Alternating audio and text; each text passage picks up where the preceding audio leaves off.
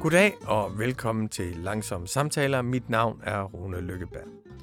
Vi har i den her uge talt med en forfatter med en helt usædvanlig og opsigtsvækkende historie, men samtidig også med en utroligt bred og almen fortælling.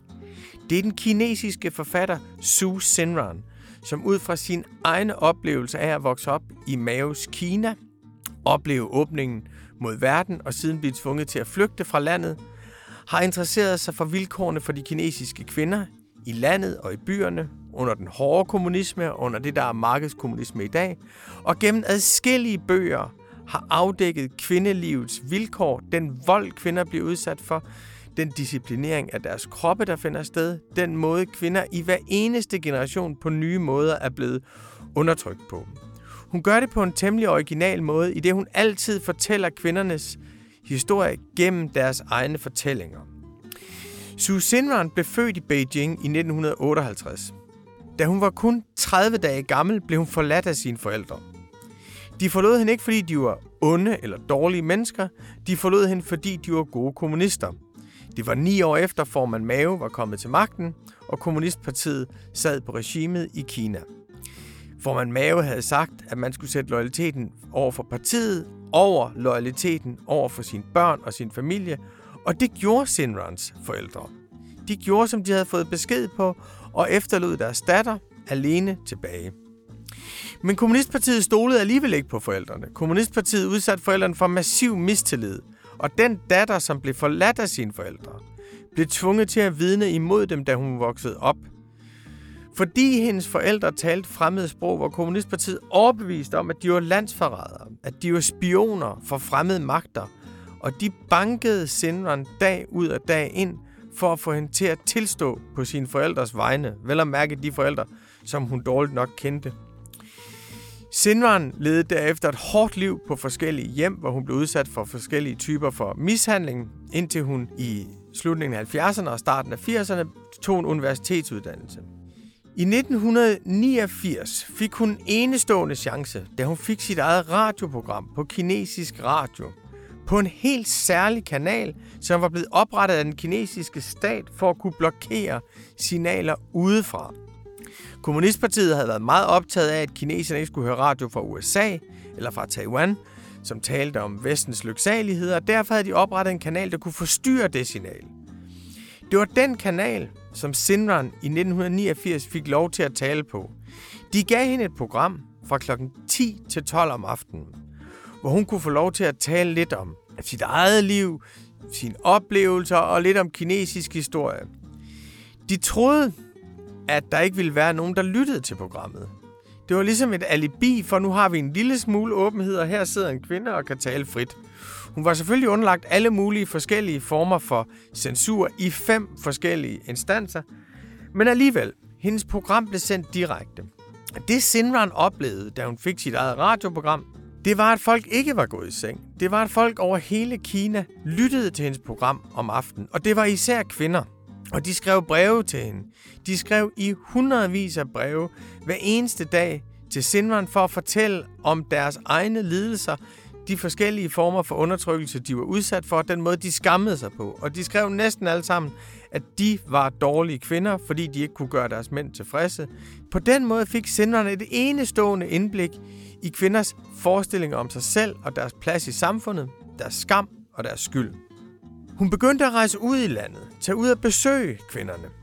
Hun blev eskorteret af politimænd, for det kunne være farligt at tage ud i landet. Der var mange, der hadede hende, når hun kom, fordi de så hende som en frigører fra byerne. Men der var også mange, der så hende som en redningskvinde, som en hjælp. Således arbejdede Xinran i 8 år som vært på et af de mest lyttede radioprogrammer i Kina, som en slags feminist i en ny tid, som en udforsker af kvinders forhold. Men hun blev også udsat for flere og flere trusler. Flere gange var der nogen, der forsøgte at slå hende ihjel. Og i 1997, der forlod hun Kina. Hun rejste til Storbritannien. Og da hun i Storbritannien mødte flere og flere, der mente, at kinesiske kvinder ikke havde nogen følelser, så blev hun vred. Hun blev så vred, så hun begyndte at skrive historier om kinesiske kvinder. Hun samlede alle de historier, hun havde fået på sin radiokanal, og udgav dem i 2002 i bogen The Good Women of China. Bogen blev en kolossal global bestseller. I dag er den oversat til mere end 50 sprog. Siden har Xinran udgivet flere bøger om kvindeliv i Kina, hvor hun undersøger alle mulige forskellige dele af kvinders skæbne. En fortælling handler om alle de piger, der bliver slået ihjel straks efter de bliver født under etbarnspolitikken, fordi forældrene vil have en dreng, og når de kun kan få et barn, er der ikke råd til at få en pige. Så Xinran har interviewet jordmødre om, hvordan man druknede de her piger. En anden bog handler om 4 forskellige generationer af kvinder, der fortæller deres liv og om deres egen seksualitet. En tredje bog handler om de mødre, der forlod deres børn, og den er skrevet til de kinesiske børn, der blev efterladt af deres forældre. På den måde har Xinran gjort sig selv til de efterladte, de mishandlede kinesiske pigers store fortællere i verden. Det var en kæmpe ære at få lov til at tale med Xinran. Hun taler ikke fuldstændigt og aldeles flydende engelsk, men jeg vil stærkt opfordre jer til at hænge på alligevel, for det er nogle helt enestående fortællinger, hun kommer med i den her samtale.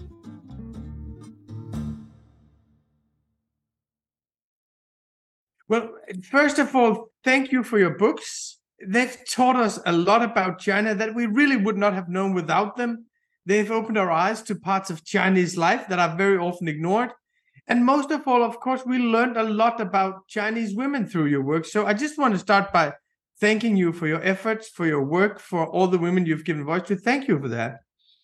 There's in the beginning of one of your books, you mention an answer that you gave to the International Book Fair in Melbourne in 2002. And I was so impressed by that answer. You were asked what was your dream, and you responded, to be a daughter.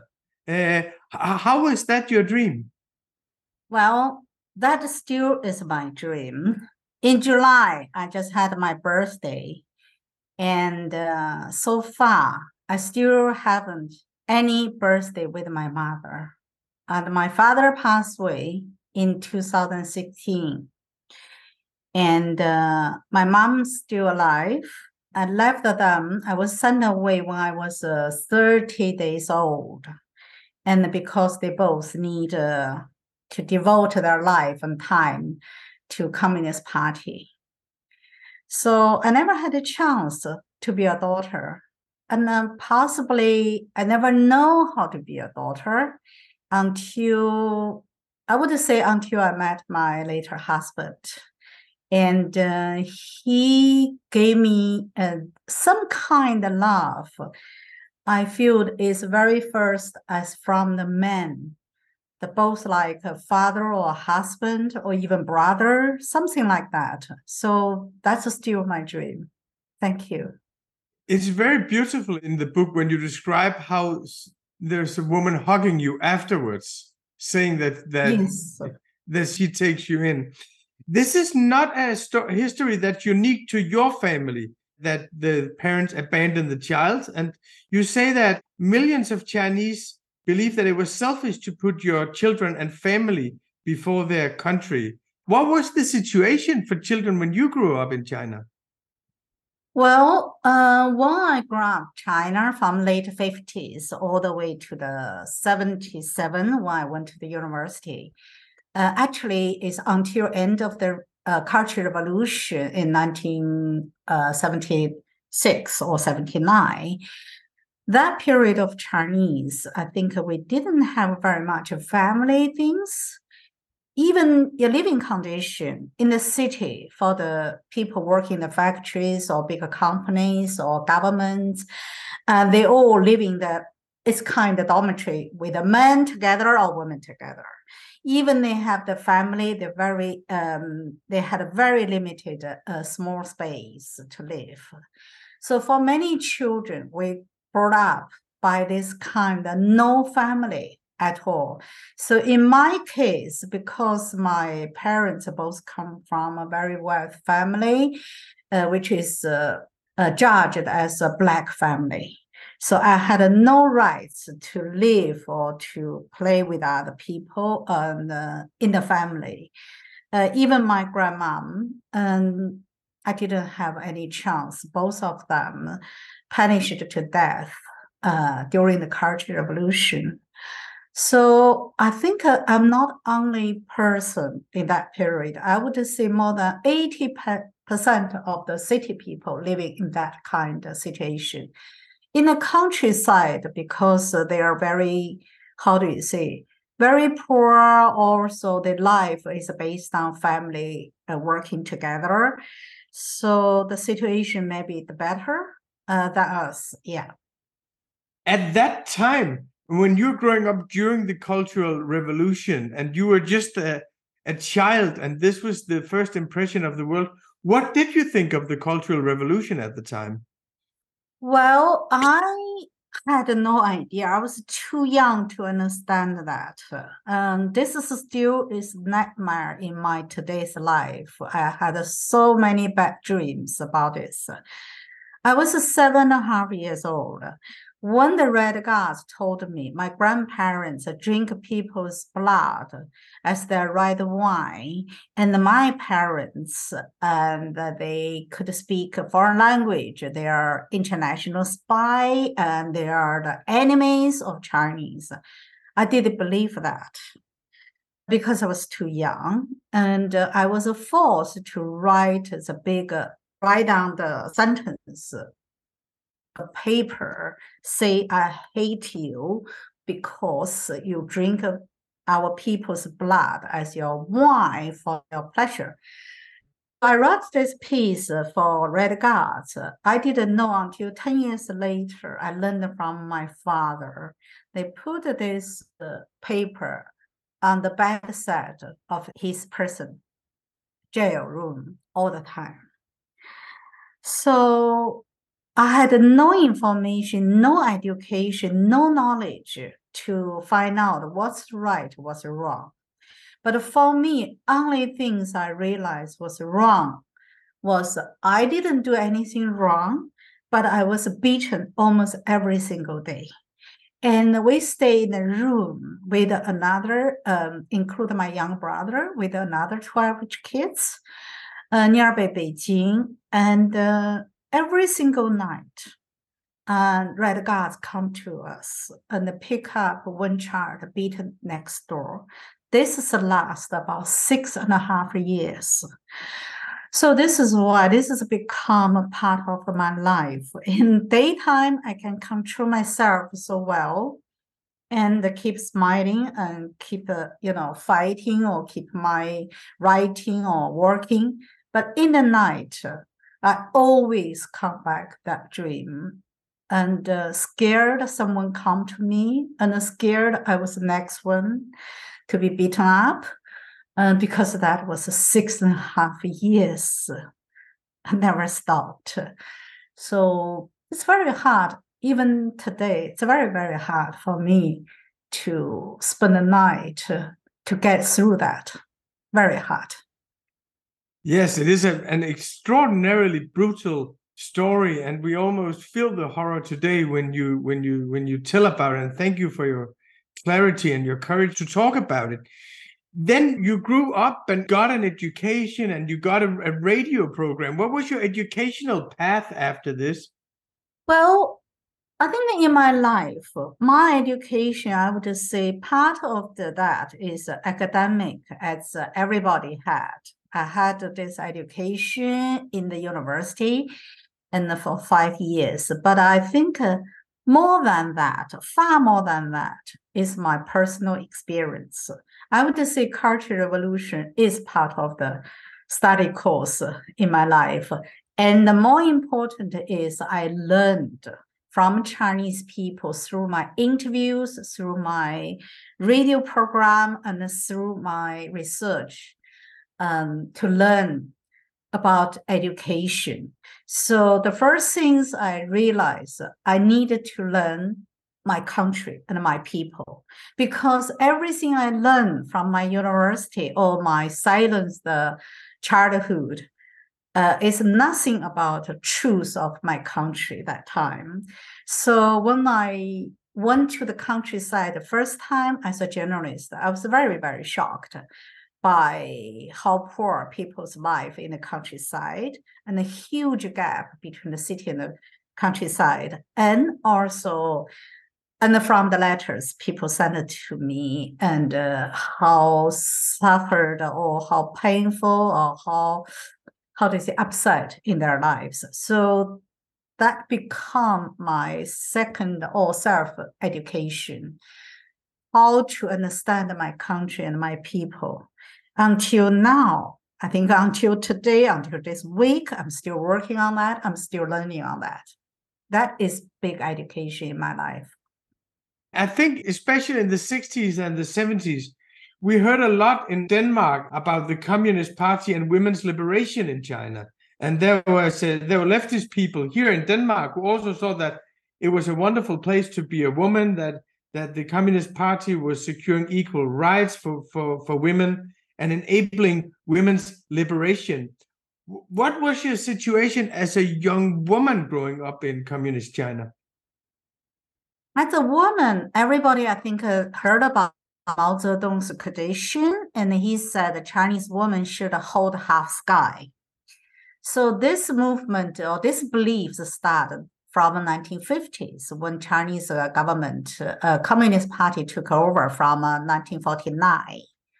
And many people believe that. I would say in the cities, in China, we have 665 cities. And in the cities, many people who are educated, which is a very small percentage of Chinese women at that time, we believe that it's like my mother. Okay, she believed that her life had the right to hold half sky, had a job as same as a man. But that time, and more than 80% or maybe 85% of Chinese population is in the countryside. And the Chinese women in the countryside, they didn't have any chance. Even today, many people being transferred into this kind of modern China and modern education and women rights beliefs. But if you go to countryside, I'm not joking, I went to China end of the 2019 and early, all the way until February of 2020. I saw that in the countryside, and I visited in the countryside. I interviewed in the countryside. There's many people in the countryside. Their situation hasn't changed at all. But I have to say, Chinese women in the cities being changed so much in last 50 years. That's no question about that. Yeah. And from, they can be free marriage, and they can go to the universities, education, and they can get a job. Because of single child policy, many girls even become, how do you say, English word say, wear trousers in the family. It's become more powerful in the family because of single child policy. But again, so what is the situation for women to be liberated or to be improved in their life? I would say at the moment it's very difficult to give the clear image because China changes so fast. And for many Chinese women from countryside to the city, as laborers work or as migrants, they just spend their time to do the very hard work for better living condition for their children. But for themselves, they didn't have very much chance to be educated, to be improved for themselves. It's quite complicated to see the situation. Very much depends on who they are, where they are. If they are in the city like Beijing, Shanghai, you will see their life is like a queen. You travel and 2 hours, by the car, you will see their life is like slaves. Yeah, it's very difficult to see that. Yeah. I think something that's often hard to understand for us Westerners about China is that on the one hand, you've seen such dramatic changes in Chinese society over the last generation. It's almost like every generation is growing up in an entirely new country. And then on the other hand, you have this very long tradition, this very long history. I mean, in Denmark, we think of ourselves maybe in a 200-year, 300 years span of time, not more than that. America, 250 years. But there's also something that's constant in Chinese history over 2,500 years. And one of the things that you mentioned is this obedience and obedience and virtue. You write about the 3 obediences and the 4 virtues of Chinese women. Can you tell us about that? Well, yes, and the first things for Chinese Chinese girls when they are grow up, mother or mother always tell them, okay, the 3 things you must do is listen to your father, listen to your husband, and listen to your son. Yeah, so this has become like, I would say it's like a culture genes, part of the culture genes. Another things we always say, you never show other people your weakness. You never show other people emotion. You never speak loud in the public. You never, actually more than 4. It's quite a lot. Like in my childhood, my grandma, always said to me, even you have a meal together, boys can play sometimes with the table items. The girls always sitting there properly. So this is a part of our girls' education. But in this kind that we call the tradition, and they're still going on in China. And in today's China, in the city, many Chinese women, I would say, they go another way around. Yeah, they completely against it, and how do you say, break the rules. Yes. Sometimes I would say a little bit overuse that. Yeah. They didn't care about family values, and they didn't care about, marriage. And some of the mothers stay away when they found that they couldn't bring up their kids in the poor condition. This has become quite common and shocking for me in China, in poor rural China. And lots of women left their children to the cities for their own life. So children being left behind to the elders. Yeah, that is never happened before. It seems almost like a cultural revolution in itself. Then you had this radio program, which became your kind of public breakthrough, which was called Words on the Nattebrisen. Can you tell us, how did you get that radio program? Well, quite difficult at that time because China, everybody knows, China ended the Cultural Revolution from 1976. Then until 1980s, China decided to open themselves to the world. But in fact, media and education or public, publishing house or religions, this kind of field is always controlled by central government. So by 1988, and the Chinese government tried to lose control to the radio. The one of the government radio was we called a military channel to Taiwan. They try to use the technical knowledge to stop people listen to BBC or ABC or CNN or Taiwan or whatever, even include Hong Kong. So every day they send out this disturbed message. So by the 1988, they decided to use this channel for culture and economies. So they try to select just people from whole China. And so I was one of the 7 women selected from 40,000 people. So we passed the 10 exams from paperwork and knowledge writing, interviews or arguments or dancing exams. So finally we got there, but it was very, very difficult for me, for anyone, 14 of us, 7 men and 7 women, because we had a 3 months training for being ready. The 3 months training, the first thing is the forbidden list, what we can't talk. Okay, so that long list, almost like a book. Okay, Western culture, Western media, Western names, include Christmas or Easter, and what we can talk about the modern China, include any history after 1911, and all these kind of things. So we have to remember that. Then this is definitely forbidden.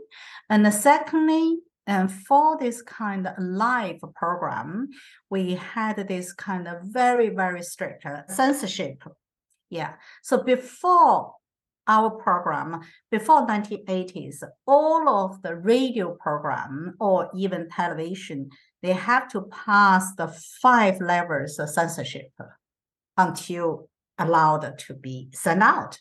So my program was the only one that time allowed me talk by myself alive. But it was quite scary because they set up a program in the midnight between the 10 to midnight, because we thought at that time no one had a television or radio. Peasants went to bed very early, maybe no one listened to. So that's safe. So they gave me the time, allowed me talk about foreign music and history books, and a little bit, my personal feeling about daily life. Actually, only allowed me about 10 minutes. But that 10 minutes really gave me big hit. And I didn't know how to do it. So I started my program, say, okay, I'm Xinran, this is a new way to talk to you. I hope my radio can send you a little brief in your life, open a tiny window, get people talking, conversation. So the first things I want to share with you is my son, half years old, baby boy. So that's it. But later I got letters come in, just 3 or 5 days. People hated me. And they said, oh, your voice is capital is too soft, not a communist revolution voice. The first thing. Secondly, they said, how dare you talking about love? You think love is, I was really shocked. I said, I love my son. I'm a mother. So even someone sent a knife and a bullet to me. So I was a bit lost. I didn't know how to react to this. And I never knew people really listen to my program so seriously. But that took me, I think, more than half a year or 8 months to really getting to understand what kind of listeners of my program. Actually, they are women. The most they are women. Yeah. And then after half a year, your show becomes what we would call a hit. Today, you receive a lot of letters. And then you write in one of your books, I had believed that I understood Chinese women. Reading their letters, I realized how wrong my assumption had been. So I have the impression that this was also like a lecture for you on the lives of Chinese women. What did you learn about the lives of Chinese women? Well, as you just mentioned, in my daily letters, I had at least more than 200 letters every single day. So I had 10 university students help me to open the letters in case someone, urgent needs help. But in the letters, I was very shocked by first few months. I realized and the 90% of letters from the women. In those women's letters, almost 99% of them said they're not good women because they are not happy by the family, they're disappointed by the husband, or they are, never being respected or never being cared about or being beaten all these kind of things. So that really shocked me. The reason I feel so strongly, I think first things, I had a similar feeling during the Cultural Revolution because everybody hated me. I was a little child. I didn't do anything wrong, but people said I was a bad girl because of my family. Another thing is those women, they are victims. They're beaten, they suffered by family violence, but they thought they are fault. They had no idea it's by this kind of culture, tradition, or society problem. And also, other things I was very, struggled about. There is no society, no organization, and no such a system help them to avoid it, to against it, to fight with that. So they completely living alone, so struggled. So this is why later on, when I learned from United Nations, when the report come out 2002, they said Chinese women commit suicide is in the top of the world. So I really understand from, the letters and the people calling about a 9 years program, on almost a 10 years program. I really learned the why and how much they suffered from this kind of daily lives. Yeah. And you also relate in your books, in several of your books, that many of the questions that the women asked about was about their sexuality, that there was a shameful culture around the female sexuality, that it was almost like breaking new ground with these women to have them ask questions about sexuality.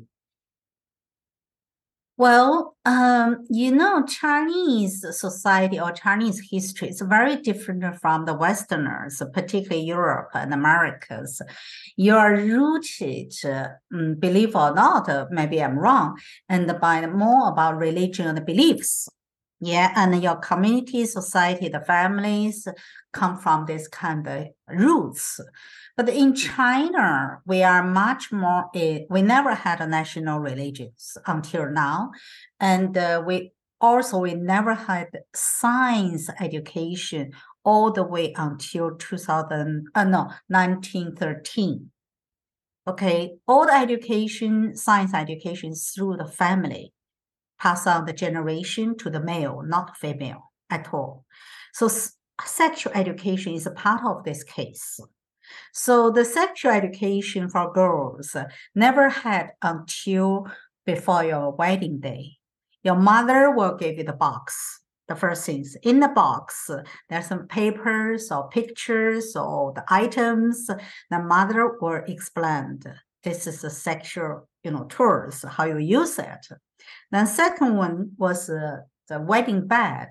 When you're sleeping on that, traditional or wealthy family, the bed, they have inside of the bed, they had woodcut images, is how your behavior between the man and the woman.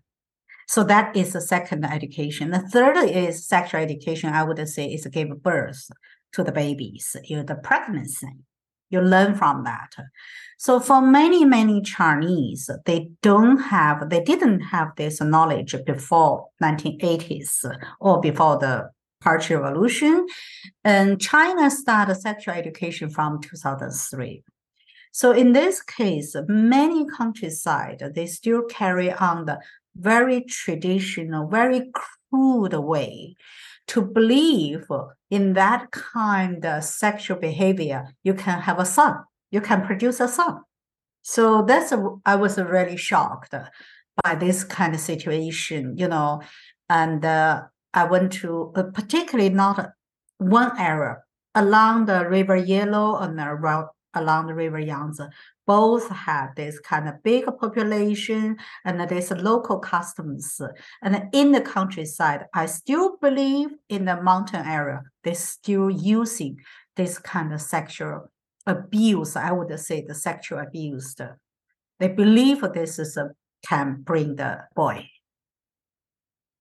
When you were the radio presenter and you received all these letters, and you also became some kind of an authority someone that people trusted, and people called on you to intervene in different situations, and you sometimes went out to see people that you heard that you had received letters from. How did this change your life personally, becoming this radio presenter on Words on the Night Breeze? Well, at the beginning, I had no knowledge and no experience. I learned from people's needs, particularly first things from the letters. So people wrote a letter to me, and like some students or some peasants wrote a very short letter and suddenly stopped and say, oh, I can't say anymore because I don't have a sweet potatoes. So that time I didn't understand what I mean. So when I find the truth, the answer, the fact, by my interview or by my journey to the village, I realized because many people, they never been educated. They didn't know how to write and read. So they paid the potatoes and the sweet potatoes to the student, like a middle school student, to write letter for me. So that very expensive letter. So I learned the first things from those letters. Then later on, when I realized my country, my people is not same as the place I grew up in Beijing or in the big cities. So I should learn on my feet by my own eyes. So I persuade a policeman to give me support. As a thanks return, I run this kind of special program for them to help them to run this kind of highway system knowledge. So they gave me the police car and the police driver. So when I I went to the countryside, that's quite a dangerous experience. Partly because I'm a woman, I had no right to stay with a man in the same room. So I have to stay with a woman, sometimes with animals, with the pigs or cows. So that was very hard, scared, because sometimes you wake up by the pig, just, touching your face, quite scared. And also countryside people, they hated me, include the women. They really hated me because I went there for the women to one story, the one truth story happened to me. I got a letter said that one woman, she suffered a lot, and because her husband put a chili into her body every time when they're being together, and because the local people believe this kind of chili can help you produce boy. So this woman nearly died. And very serious. So someone wrote a letter to me, say, oh, Xinran, I know you always come to the countryside to see us, to help women. Could you come to our village to help this woman? When we arrived with a policeman, with a doctor, I brought a doctor there as well. So that was a late afternoon, almost evening. So the doctor gave the woman exams. Then the doctor said, oh my God, I have to take the woman to the city, to the hospital. Her body, is completely, is in the dangerous, bleeding, and also with lots of the wounds in there. And also they needed to take a chili out of the body as well. So at the same time, we decided the next morning, we take the woman back to the city. Then we had a meal because the man had dry food, which is like a steamed bread or something. I had no right. So I only had a soup. So I had that soup, less than 10 minutes. I started bleeding. So I was sent to the hospital nearby, the police, the soldiers, the military one. So they discovered I was poisoned. So the policeman went back to the village. So they found it was the daughter's mother and put a poison in my soup. So they arrested the woman. And I was saved from, the doctors. I was deep hurt by her. So when I asked her, I said, why did you do this to me? I come here for saving your daughter, rescue your daughter, help her, but you try to kill me. I never forget what she said to me. She said, "You are the city idiots. You think you are the God come to city to help my daughter. If you left, my daughter could be killed by the village men because she has to produce the boy for the family trees. Otherwise, she's useless. So I have to protect her in this way. I have to stand on my village side to kill you." So that happened again during my interview in the countryside. Even some peasants come to my police driver, say, "Can I buy this woman?" I thought it was a joke.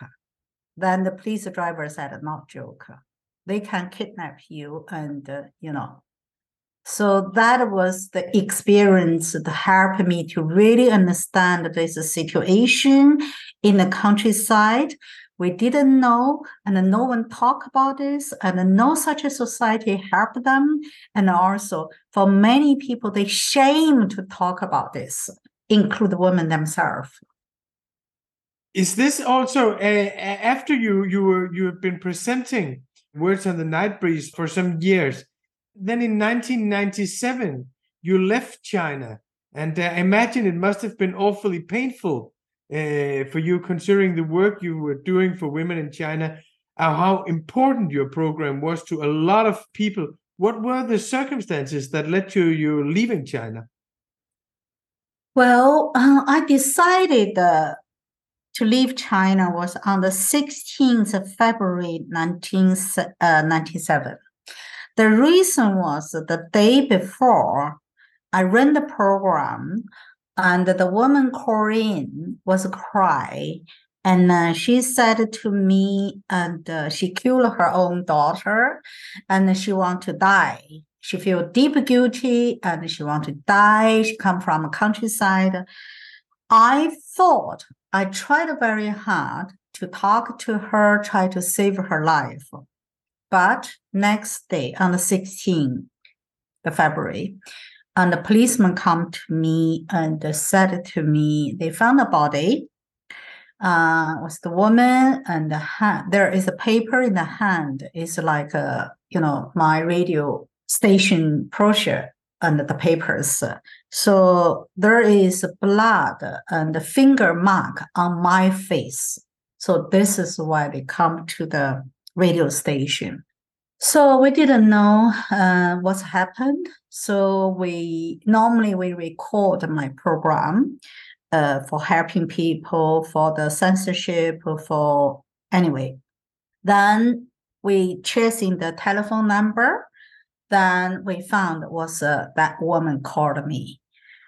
So I feel very, very guilty about this. And there are about 4 women during my 9 years radio show on commit suicide. And I think all of them try to contact me, or sometimes I didn't get their letters, or some that I didn't know, but whatever. And I know they knew me, but I didn't save them. So even I was, many people think I was very successful, quite a bit, something like celebrities in China, but I didn't see myself in that way. I feel that I'm the loser. I failed because I couldn't save the life. I couldn't sleep. The voices, the letters, and the people I interviewed, so disturbing to my sleep. I couldn't sleep. I took more than 6-7 pills every night. So the doctor said, you have to go. You have to leave your program, and also you should leave country because you're being surrounded by this kind of surroundings that we call the qi. Chinese believe that. So also that time, I think I felt my own marriage as well as a bad woman, and my ex-husband went to someone else. That is not a real that time because I didn't know that. That really made me to leave was that woman died. So I thought, okay, I should have a break. I didn't realize I would stay in the UK, and I came here only for my grandfather searching, because my grandfather and mother used to work for British GEC company. So I thought I had a time to search in our roots about their life here. Then later on, I realized here gave me the space and the blue sky to breathe, to show my emotion, and to give me chance to represent to Chinese women's voices. Yeah. Yeah. So when you came to the UK, you were not part of the radio station anymore. You were not interacting directly on a daily level with Chinese women in all sorts of distress. Then you started writing books instead. So it's like you took the voices, and I should say, for those who did not read your books, that they are very much, you are giving voice to women who are never heard. It's very much other women's stories that you compile and you tell. How did you start writing these books that have become incredibly successful, now translated into 50 languages, I think? Yes, thank you. When I came here, I have to say, I struggle with my English. I struggle with my knowledge of the Western system. I struggle how to find a flat and how to get, learn the English or to have some basic job to keep my life on. And but one thing's really got me, and I had a part-time job in SOAS, London School of Oriental and Asia Study, and I had a part-time job there for Western and UK diplomats and other students from around the world. So they always ask me the question about why Chinese women had no feeling, no emotion, no laugh, no dress up, all this kind, I was a bit annoyed by that, or later on become angry about this until the one student showed me the book. In the book, talk about the modern China culture. And very obviously in the book said Chinese women had no emotion cells, and that they don't care about dress, they don't care about food, they don't care about the love and the husband or blah, blah, blah, and even their own bodies. I was really angry by that, because I know Chinese women from this kind of hard life, even from nothing, they know what the beauty is. So I told that student a story. I met a woman in north of the River Yellow, north side of the River Yellow, in the very poor mountain area. When I arrived there, I was really shocked by how poor the village is. It's nothing, even no color there. Then I saw tiny, shining yellow pots come to me one by one. Then I found it was the woman wear these yellow flowers on her hair, but her body wear just a piece of the clothes, so stinking, and the clothes are so dirty, and you can't see the basic colors at all. So I was very surprised by these yellow flowers, beautiful. So I just say, "Oh, hello, where did you get these beautiful flowers?" Then this woman look at me, the very, very sharp eyes, say, "Are you a woman?" I said, "Of course I'm a woman." Then she said, "Okay, if you are a woman, you know how to find the beauty from nothing." I thought, I was very, stunned there. I said, "How?" I don't know why I asked like this. So she took my hand to the foot of the mountain, between the rocks, the tiny yellow flowers there. Then I never ever forgot she said, "That is a woman. Even we are living between the rocks, if we have a tiny lines, a tiny space, we can grow up the beauty." So that is something, it's for Chinese women. Also, we have a 5,000 or 3,000 years of civilization, our art, music, the silk, or, all of these things, the Westerners had no idea. So I said to my student that month, I said, I'm going to write a book. Until you read it, your tears for Chinese women, your touch for them, and you want to meet them. So this is why I started writing nonstop like a mad. So when I finished that, I was very touched by my own story because they are all real. Their voices, their image, their body language, they all come back to me, become the powerhouse of my writing. Yeah.